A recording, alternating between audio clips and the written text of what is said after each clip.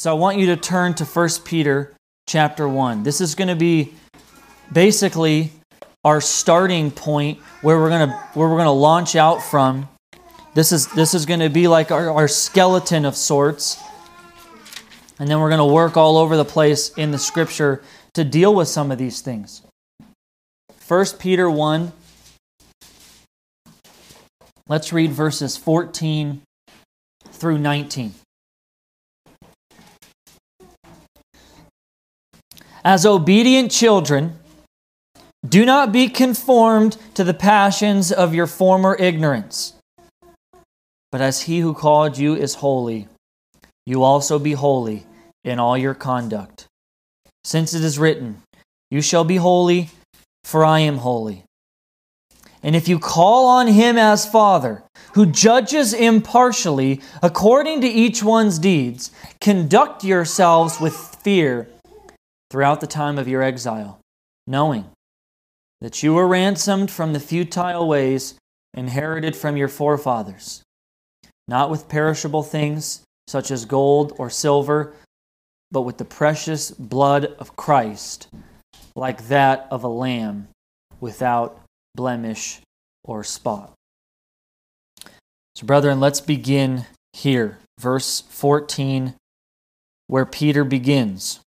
This is his call to us for holy living. And it's a call, really, that you might find in other areas of Scripture in the terms of put off the old self, put off the old man, put off the old person, and put on the new. And he says, as obedient children, do not be conformed to the passions of your former ignorance. And his point is pretty clear. You used to live in certain ways, in passions of ignorance, passions of your former ignorance. And basically he's saying, listen, don't be conformed by those things anymore. Don't walk in those ways anymore. And there's a point to why he's saying it this way. He says passions of former ignorance, brethren, because these were deeds that were done. These were passions you had, desires of sin, when you were filled with sin, that were done in ignorance. Not in ignorance of the fact that they were unrighteous. You knew they were unrighteous. In fact, I've talked to a lot of you before about your past and how you knew that some of the things you were involved in were not good. They didn't sit well with you. They didn't actually seem right. And so it wasn't in ignorance that you knew they were unrighteous, but it was in ignorance of this. Ecclesiastes 12, 13 through 14. God will bring every deed into judgment with every secret thing, whether good or evil. It was in ignorance of that kind of thing. Listen, Proverbs 15:3 says, the eyes of the Lord are in every place, keeping watch on the good and the evil. We were ignorant of that kind of thing. We were ignorant of the fact that God saw and would bring judgment upon every deed that we committed. And in the passions of our former ignorance, we spoke like it says here in Psalm chapter 10. Listen to this, verse 11. He says in his heart, this is about the wicked. He says in his heart, God has forgotten, He has hidden His face, and He will never see it. And the psalmist goes on, verse 13. Why does the wicked renounce God and say in his heart, you will not call it into account? See, brethren, that's the ignorance that we were walking in. We did not see that reality, and Peter is calling us to recognize that truth. That in our former ignorance, we did not see or recognize that God was going to call every one of our deeds into account. And Peter's argument is actually quite logical. He says, you didn't know that and you lived this way. Now you know that. Now you know. You're not ignorant anymore. You know He's going to call your deeds into account. You ought not live that way anymore. It's not fitting for you to do that. So basically, brethren, the way Peter puts this, it ought to drive us to think that if we can walk in the same things that we once walked in when we had ignorance, and it does not cause us to recoil in horror, there is a serious problem. a serious problem. Because we're not in ignorance anymore, and we can't pretend to be. And if the same sins that you once lived in do not cause you horror to think about committing the same things, brethren, there's a problem. There's a major problem in us. And so Peter elaborates on this point a little bit later. Go over to chapter 4. Look with me at chapter 4 in verse 3. He says, "For the time that is past suffices for doing what the Gentiles want to do, living in sensuality, passions, drunkenness, orgies, drinking parties, and lawless idolatry." You see, his point is, folks, you've had enough. Enough is enough. You've had enough of that garbage. You had enough of that sin. And ought we to recognize that to be the case? Brethren, before, sin was free for the taking, and we took every bit of it.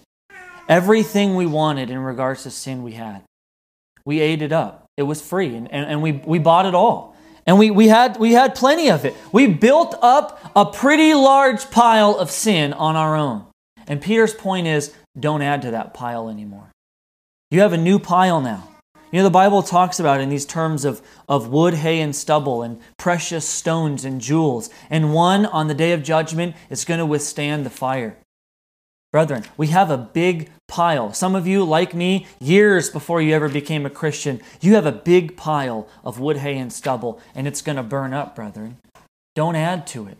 Add to the pile that's going to withstand the fire, the precious jewels. So he says, enough of that. You've piled up that. Put away that garbage. Put away that life. That's not for you anymore. Something else is for you. Put away those passions of former ignorance. And brethren, in this battle, we need to be willing to fight to the death. That's what it is. It's a battle to the death. You can't give up. This isn't one that you fight a couple rounds and you see how it goes. This is one when you enter in, you either win or you lose. And look at this. Chapter 2, listen to how Peter says this. Chapter 2, verse 11.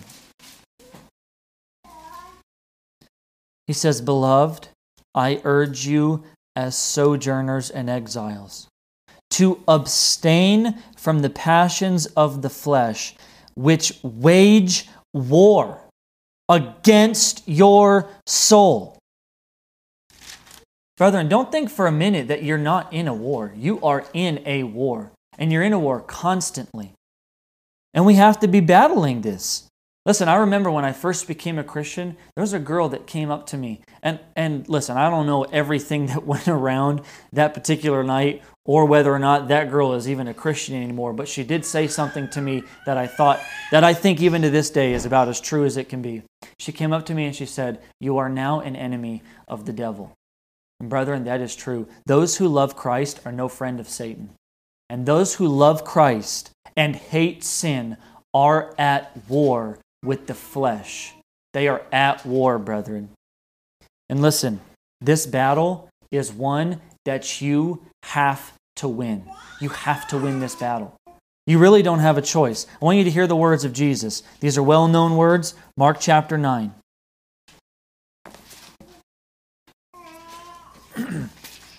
Mark chapter 9, starting in verse 43.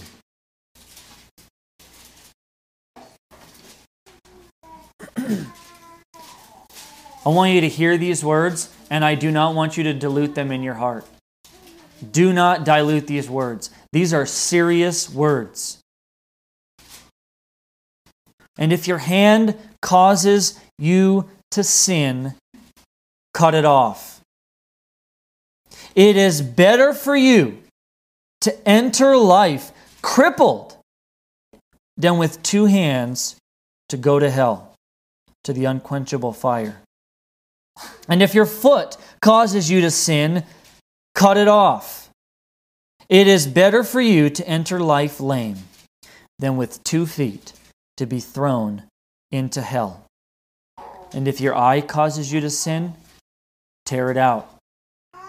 It is better for you to enter the kingdom of God with one eye than with 2 eyes to be thrown into hell, where the worm does not die and the fire is not quenched. For everyone will be salted with fire. Listen, Jesus says it very plainly. You have 2 options. You either cut it off or you go to hell. There's no middle option. Jesus does not give you an option to say, keep your sin and enjoy it and go on your way happily to heaven. He does not say that. That's not in there. There's not a third option. You either cut it off or you find yourself in judgment, brethren. These are serious words. This is undoubtedly probably the most radical call to holiness in all of the Bible. And so many times Christians will read it and they just wash it right away because they think that is so extreme. And it is. Listen, Jesus is speaking in hyperbole. That's excessive, stating something in an excessive way. But he does it to show you the seriousness of killing sin. He doesn't do it just to speak in profound ways. He does it to tell you, you have got to win this. There's no other option.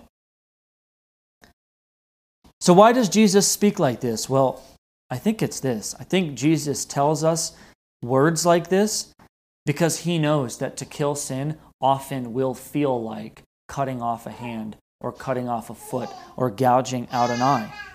It feels that tied to you. It feels like it's that much a part of you that to remove it would be like cutting off a foot or cutting off a hand. That it's so deep-rooted that even sometimes it might seem like removing it would actually not be good or actually not even be necessary or impossible. How could you take a sword and just cut your hand off? That would be a really hard thing to do. And Jesus is saying, you need to do it. You have to do it. And his point is that the hand or the foot or the eye is actually so problematic to the body and so damaging that to not remove it would actually be far worse than violently cutting that hand or that foot off. He says it's actually better. It's actually better for you to be crippled and go your way into heaven than to keep that hand. It's actually better, brethren, than for you to want to keep that flesh-eating, diseased foot on your body. But what do many Christians do? They don't do that. They don't cut the hand off. They don't cut the foot off. They look down at that diseased, sickly foot and they think, I'll bandage it. I'll wrap it up. I'll stop thinking about it and maybe it'll just go away. They think they'll busy themselves with other things and eventually it will just fade out of their mind and it'll just magically get better. But it doesn't.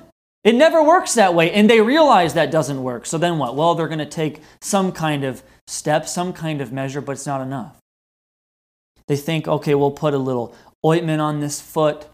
I'll just, I'll take some minimal precautions not to bring any more damage. And they convince themselves that cutting it off is not absolutely necessary. But brethren, that's not how you fight sin. You need to set in your mind to take radical measures against sin. You need to walk over, you need to grab that knife, and you need to cut that thing off. You need to take the sword that has been sharpened with the truth of God's word, and you need to remove that unhealthy, damaging, sinful, wicked appendage from your body. And I don't care how difficult it might be. I don't care how uncomfortable it might be. Brethren, it is better for you to go in as a crippled and hobble your way or crawl your way into the kingdom of God, having fought to the death about sin, having fought to the end. It's that important, brethren. Cut it off. Peter calls you to holiness. Put away those passions of former ignorance. Put them away. They are not fitting for you as God's people. And then he says this. He wants to give us a little bit of rationale for this. So go back over there to 1 Peter.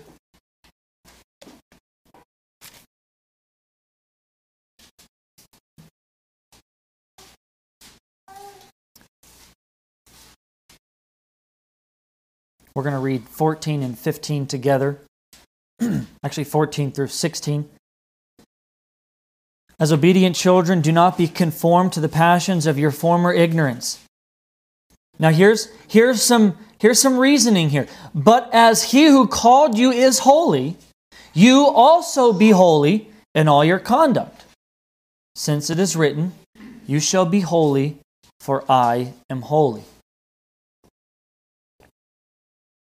Peter's reasoning is because God is holy, you ought to be holy. You are made in His image. You've been made to be His people. And therefore, it is your duty to reflect Him rightly. God is a most holy God, and therefore His people ought to be a most holy people. This is a good place, I think, for us to maybe define some of these things, because oftentimes I think when people think holiness, they don't actually think what the word properly means. Even if you type it in, you type in holiness online and you get all sorts of synonyms, and none of them are actually synonyms for what the word actually means. The word does not mean not sinful or righteous. It doesn't mean that. Now, those things necessarily come along with holiness. They're not separate from it necessarily, but they are not in and of themselves what holiness means. Holiness is actually to be set apart. You could translate it distinct. You could translate it different. You could translate it consecrated. You could translate it separate. The idea is that to be holy is to be set apart from everything else, distinct, different. And I think one way for us to understand this as a bit helpful is the way in which the Bible uses this word in regards to the Holy Spirit. You see, there's all kinds of other spirits. There's demonic spirits, all sort of evil spirits. There's good spirits. But what the Bible is doing in calling the Holy Spirit is it is a distinguishing mark that He is different than every other spirit. He is in a category all His own. He's not like any other spirit. As the Spirit of God, He is the Holy Spirit, distinct, separate, out from the rest. And the reason I say all that is because Peter is actually quoting from a text in the Old Testament. He's bringing us back to a passage in the Old Testament, and I think the reason he's doing that is to remind us that this idea of holiness for God's people is not some new thing. God has been concerned about holiness in the life of His people from the start. So He takes us back to Leviticus. Leviticus chapter 11, verse 44, it says, "Be holy, for I am holy." Peter quotes that. He says, "You shall be holy, for I am holy." That's what he's tying it to. And the interesting thing is if you go back to that context, you might read that and you might think, well, that's interesting. Because in the point where God is telling them, "Be holy, for I am holy," He's teaching them about the animals that they're allowed to eat. There are clean animals and there's unclean animals. And He is admonishing them, you cannot eat the unclean animals. And I think if we have a wrong idea of holiness, this can be quite confusing for us. Because we might think, okay, holiness means not sin. God told the Israelites, "Be holy," and then He tells them all these animals not to eat. That means that is fundamentally a sin because that's what holiness means. And therefore we as God's people, that's our law. We don't eat those animals. Otherwise we're sinning and we're not holy. But what we miss is what God is doing is separating the Israelites, His people, from the nations. That's what He's doing. He's making them look different than the surrounding peoples and the surrounding nations. He wants to set them apart. And so what we see, another passage that I think is pretty helpful for us, we read it in the beginning, but I want to go back. Leviticus chapter 20.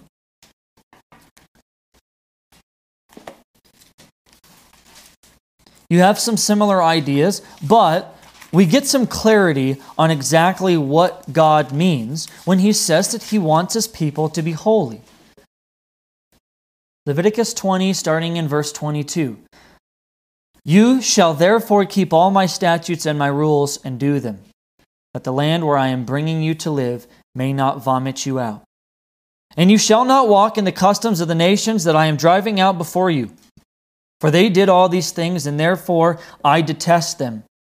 But I have said to you, you shall inherit their land, and I will give it to you to possess, a land flowing with milk and honey. I am the Lord your God, who has separated you from the peoples. You shall therefore separate the clean beast from the unclean bird from the clean. You shall not make yourselves detestable by beast or bird, or by anything with which the ground crawls, which I have set apart for you to hold unclean. You shall be holy to me, for I, the Lord, am holy, and have separated you from the peoples, that you should be mine. See, God's point is that He is separating them. He's setting them apart. They're supposed to be holy. They are His people. And so for us, the application is basically this. God continues to desire that His people are a holy people. He was concerned about it then. He's concerned about it now. But the difference is we are not Israelites under the Old Covenant. That Old Covenant's passed away with its law. We come in under the New Covenant. And we need to find out, how has God desired His people under the New Covenant to be holy people? Because God, brethren, is a holy God. He's not like other gods. You see that in the Bible. In Deuteronomy, Moses says, our rock is not like their rock. Our God is not like the other so-called gods of the world. There's a lot of other people out there, and Christians ought to be different. There's a lot of other religions out there, and ours ought to be different, brethren. And so I want you to see this with me, James chapter 1.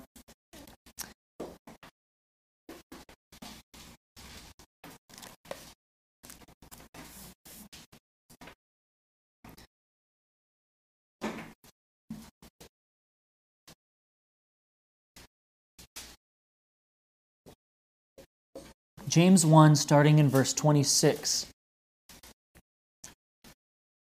If anyone thinks he is religious and does not bridle his tongue, but deceives his heart, this person's religion is worthless. See, that's different from the world. The world speaks however they want. They say whatever they want. They say it whenever they want. No filter. The Christian doesn't live like that. If anyone thinks he is religious and does not bridle his tongue, it is worthless. Religion that is pure and undefiled before God the Father is this: to visit orphans and widows in their affliction, and to keep oneself unstained from the world. Listen, you see it. There's a pure and undefiled, or as you might find in the Old Testament, a clean religion. It is one that is not only unstained from the world, not sinning, keeping yourself clean, keeping yourself from the things, as we saw in the Old Testament, that are unclean, keeping yourself from sin, unstained from the world, but that's just the negative side. That's just one piece. But the pure and good and godly religion that is undefiled before God the Father is also actively pursuing righteousness. It's not just not sinning, but it is actively seeking to care and visit those in need, to care for the orphan and the widow. See, this is just one little piece. This is obviously not all of it. But the point is for you to be a distinct and separate people from the world. The world doesn't look like that, brethren. The world does not look like that. We as Christians are to look like that. You hear this all the time. Slogan, be different. And this, in the Christian sense, that's true. You are to be different. Not in the sense that the rest of everybody else is just lame and not cool and I want to be different. But brethren, you ought to be different in the sense that your devotion and your care and your everything about you is that you would constantly to know God more and to serve Him more and make Him known in the world. That's how you ought to be different. That your driving force is always to please God. In that sense, you ought to be different. God is holy and He's about His glory. And therefore you, as His people, ought to be holy and be about His glory in the same way. And then Peter gives us a warning. Go back over to 1 Peter.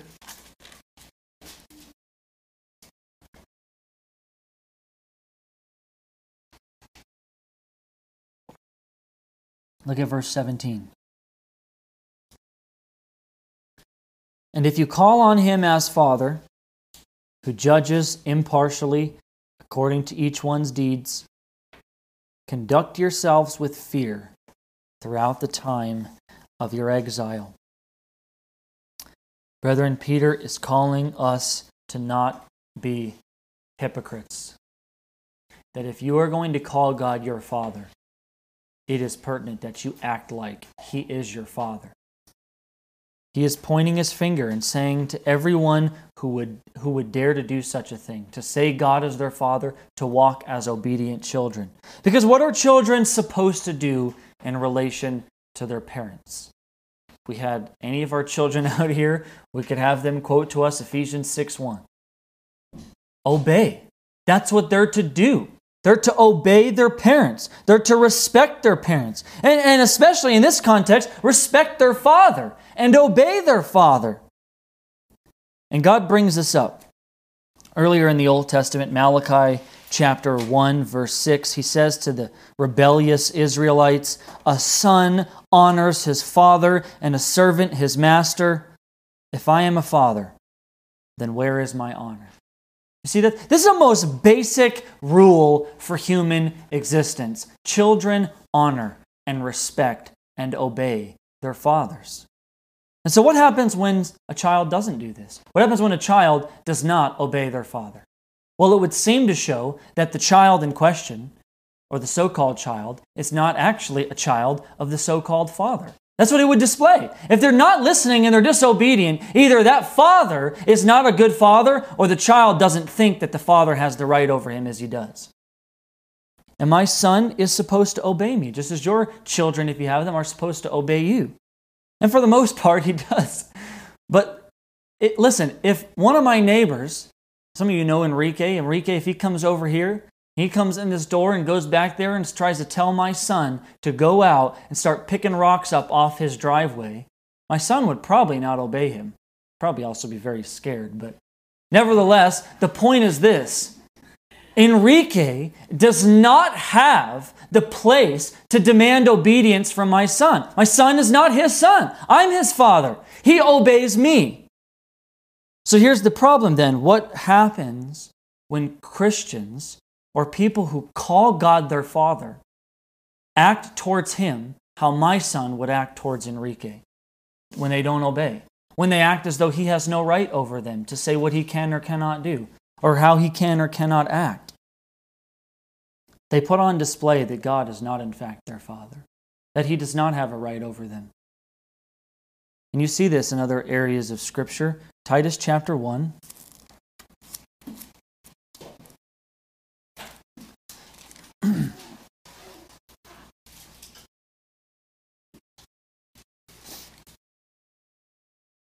Verse 16.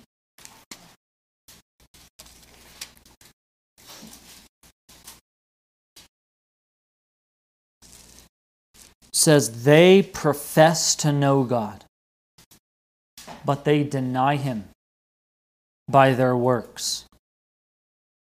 They are detestable, disobedient, and unfit for any good work. Listen, there are people in this world that profess to know God. We see them all the time. Drew probably sees them more than anybody out on Fremont Street. But they come in and they say, I know God, I know Jesus Christ. Listen, some of you were there. And I don't mean to take a sideways thing here, but I'm going to for a minute. Some of you were there at the abortion clinic and you saw that lady who kept saying she's a Christian, she knows God, she prays. We even heard her play her testimony. And she's sitting there and she's looking like a prostitute. She actually told us she was one.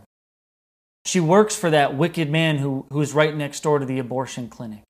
You guys saw it with your own eyes. Someone who so emphatically wanted to say that she was a Christian and wanted each of you who were there to acknowledge that she did know Jesus Christ. And yet it's very evident that she's not. Her works make her detestable before God. Her works deny her. They show that she is a liar. And you have places in town, that Central Christian where she came from, liars and damning people. This woman thinks that she knows God, and she does not know God. She shows up to that church and they baptize her the first week she was ever there. That woman, apart from the grace of God, will find herself in judgment. And there's people out there that are speaking lies and leading people into that deception.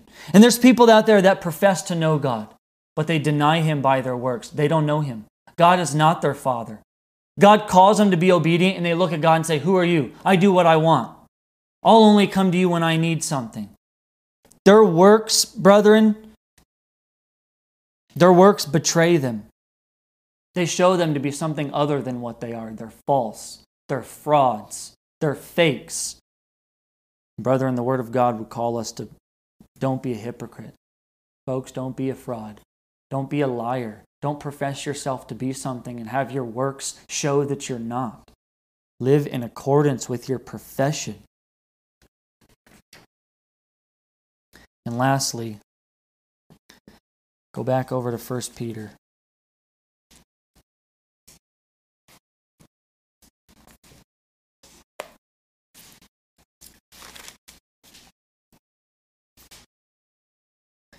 Peter wants us to consider the cost and let that lead us to holiness. So let's read these verses 18 and 19. Knowing that you were ransomed from your futile ways, inherited from your forefathers, not with perishable things such as silver or gold, but with the precious blood of Christ, like that of a lamb without blemish or spot. Peter wants us to consider something that ought to drive us to holiness. And there's a lot of things that might drive us to holiness. There's a lot of things that might cause us to consider our sin rightly and therefore lead us to holiness. I thought of a couple of them that might have been useful, valid things to bring up. One would be that we don't consider the punishment for sin. You see this, Ecclesiastes 8:11 says, "Because the sentence against an evil deed is not executed speedily, the heart of the children of man is fully set to do evil." And listen, there's a lot of ways in which this text could be properly applied, especially in the sense of a judicial context. But for us, I want us to see how it's true in regards to our sin and holiness. Brethren, because the fact that judgment for our sin is not executed immediately, we feel capable to just keep a little bit of that around. But if it wasn't that way, consider the fact that your next sin, God would judge you. Your next sin that you were to commit, God would fully and completely judge you for it. Would you commit it? Would you think the same way? Probably not. You would probably be much more careful to walk in an upright way. You'd be much more careful to walk in holiness. But because God does not do that, because God does not bring the judgment for our sin immediately upon sin, and there's grace, brethren, our hearts are willing to concede a little bit of sin. It's evil. It's wicked, brethren. It's wicked to live like that. Because the sentence against our evil deeds are not executed speedily, we're willing to walk in it. Another one might be this: we don't consider the effects, or rather the future effects of what sin will produce. Listen to this, Lamentations 1:8 and 9. Jerusalem sinned grievously. Therefore, she became filthy. All who honored her despise her, for they have seen her nakedness. She herself groans and turns her face away. Her uncleanness was in her skirts. She took no thought of her future. Therefore, her fall is terrible. Brethren, the reality is our sin defiles us. It makes us filthy. And Israel became filthy by their deeds and by their sin and their idolatry. And the Bible says that the land vomited them out. Vomited them out. And his main point is they took no thought of their future. God promised them that. He said, if you walk in these ways, I will judge you and you will be cast out. If you persist in this sin, you will be vomited out of the land. And what did they do? They persisted in it. They continued. They took no thought of their future. They did not consider the result of what their sin would produce. And this is often the case. Brethren, we don't take thought. We don't take thought of the future. I was just talking about it with David this morning. How you can look back and you can see people that have said, hold on a second. If we start going down this road, we're going to end up way over there. And at the time, people are going, oh, you're ridiculous. That's never going to happen. And then here we are. Here we are in the things that people 15 years ago said we're going to be in if we go down this road. Sin starts small, brethren. Sin starts small. You look at it in the Bible. It's like a pattern, right? You see David. First, he sees. Then he covets. Then he takes. Then he hides. All of that. You see Achan, the same thing. He sees the things he wants. He covets them. He desires them. He takes them. He brings them home. He buries them in the dirt. It builds on itself. People don't go out and become serial killing adulterers. They don't do that overnight. They get a little bit here and a little bit there and a little bit there. And they work their way to that kind of thing. Sin begins small. And you need to consider, if you're in a position where you are battling with a sin that you're fighting in your flesh to not commit, and you know it's disobedience to walk in it, and you are in that battle, you need to consider your future. You need to consider whether or not, if you commit this, how much terrible your communion with the Lord will be. You need to consider where it will lead you. How far down the line of sin are you going to end up if you go down this road?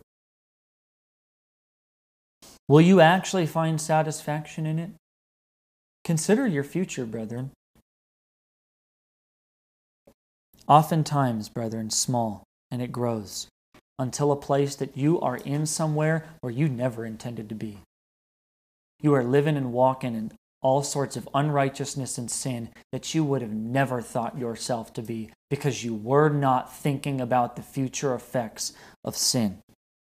And if you don't consider this, just like it was for the Israelites, your fall will be terrible.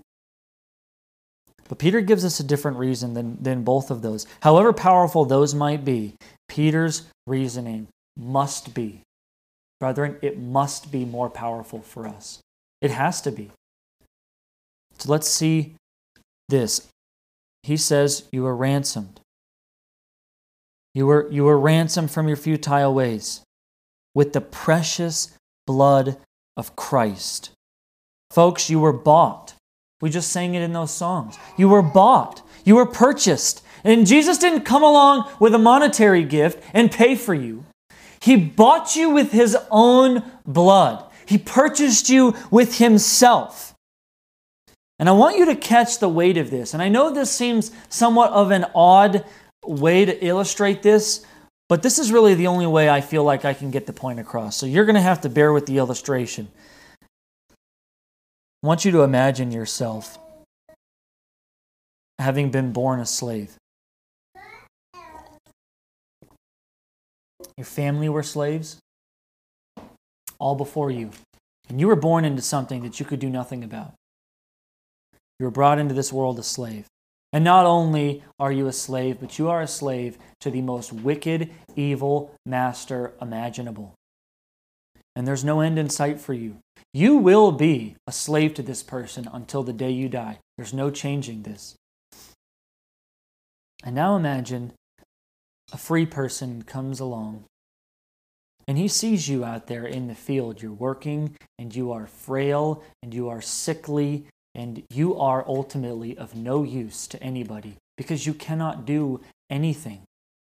You are so near death. You are incapable of any work. and you are but a body. You're a body that is of no value, and you have nothing to offer, but instead are in total need of everything. And this free person comes in and offers to redeem you, to purchase you, to buy you out from that slavery. But no amount of gold or silver will do. Your master will not sell you for anything.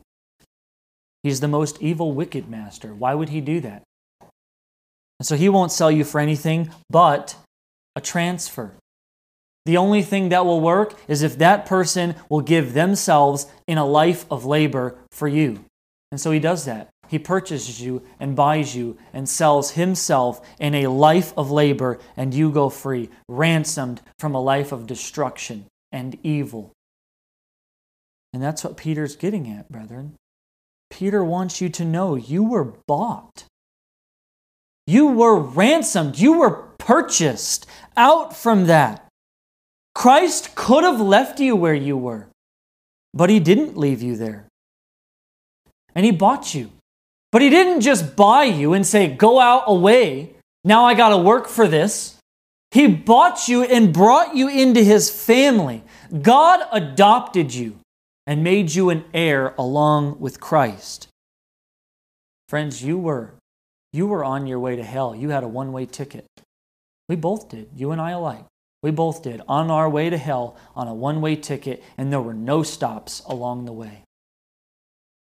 And God intervened. He stepped in. And though you hated him, and you better get that right, brethren, you and I alike, we hated God. Don't think for a second that you liked God or you grew up and you just loved God until you really came to know him. You hated God. You were God's enemy. And the Bible says, while you were still sinners, Christ died for us. While you were still sinners, you had nothing to offer God. In fact, God looked at you like he looked at the Israelites in Ezekiel and said, blood, dirty, nasty baby on the side of the road, I took you in. There was nothing about you were helpless, and I took you in. You didn't do anything about that. And while we were still enemies of God, he came and bought us. Brethren, you deserve, just like I did, judgment from God, and he doesn't give you judgment. You deserve wrath, and instead he makes you heirs of all creation. Everything is yours when nothing is supposed to be yours. You're supposed to receive that, and said grace covers every one of your sins. And we saw these promises in 2 Corinthians chapter 6. I want you to see them again.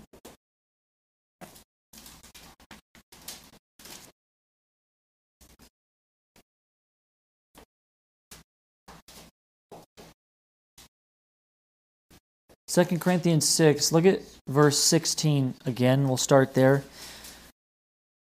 Paul says, what agreement has the temple of God with idols? For we are the temple of the living God.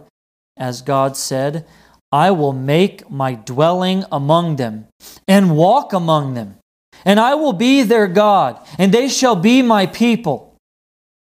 Therefore, go out from their midst and be separate from them, says the Lord, and touch no unclean thing.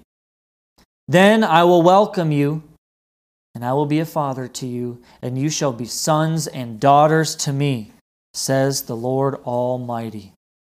Friends, God made you his people. He took up his dwelling place with you. He says, I'm a father to you. You're sons to me. And Paul says, what great promises that we have. And I really don't know how else to say it other than what Paul says. Since we have these promises, beloved, let us cleanse ourselves from every defilement of body and spirit, bringing holiness to completion in the fear of God. You were bought, brethren. You were ransomed by the blood of Jesus Christ, and that ought to motivate you to walk in holiness. And I want you to remember, listen, you used to walk in ways of ignorance and sin. You used to. But the Bible says put it off. Put off the old man. Put on the new man. Don't walk in those ways anymore. You are supposed to consider yourself dead to sin. Because you are. If you've been made new, you're dead to sin. Walk like it.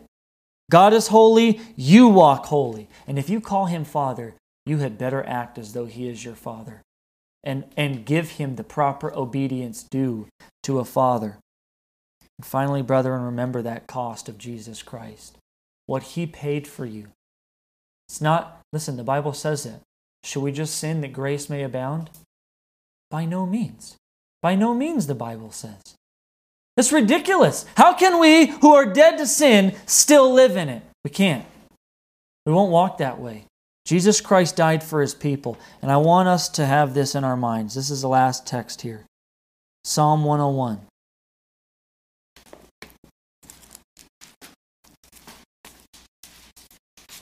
As you seek to walk in greater and greater holiness, I encourage you to remember this verse, this set of verses.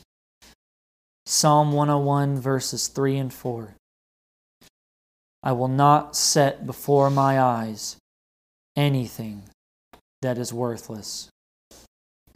I hate the work of those who fall away. It shall not cling to me. A perverse heart shall be far from me. I will know nothing of evil. Brethren, fight that battle till the end. Let's pray.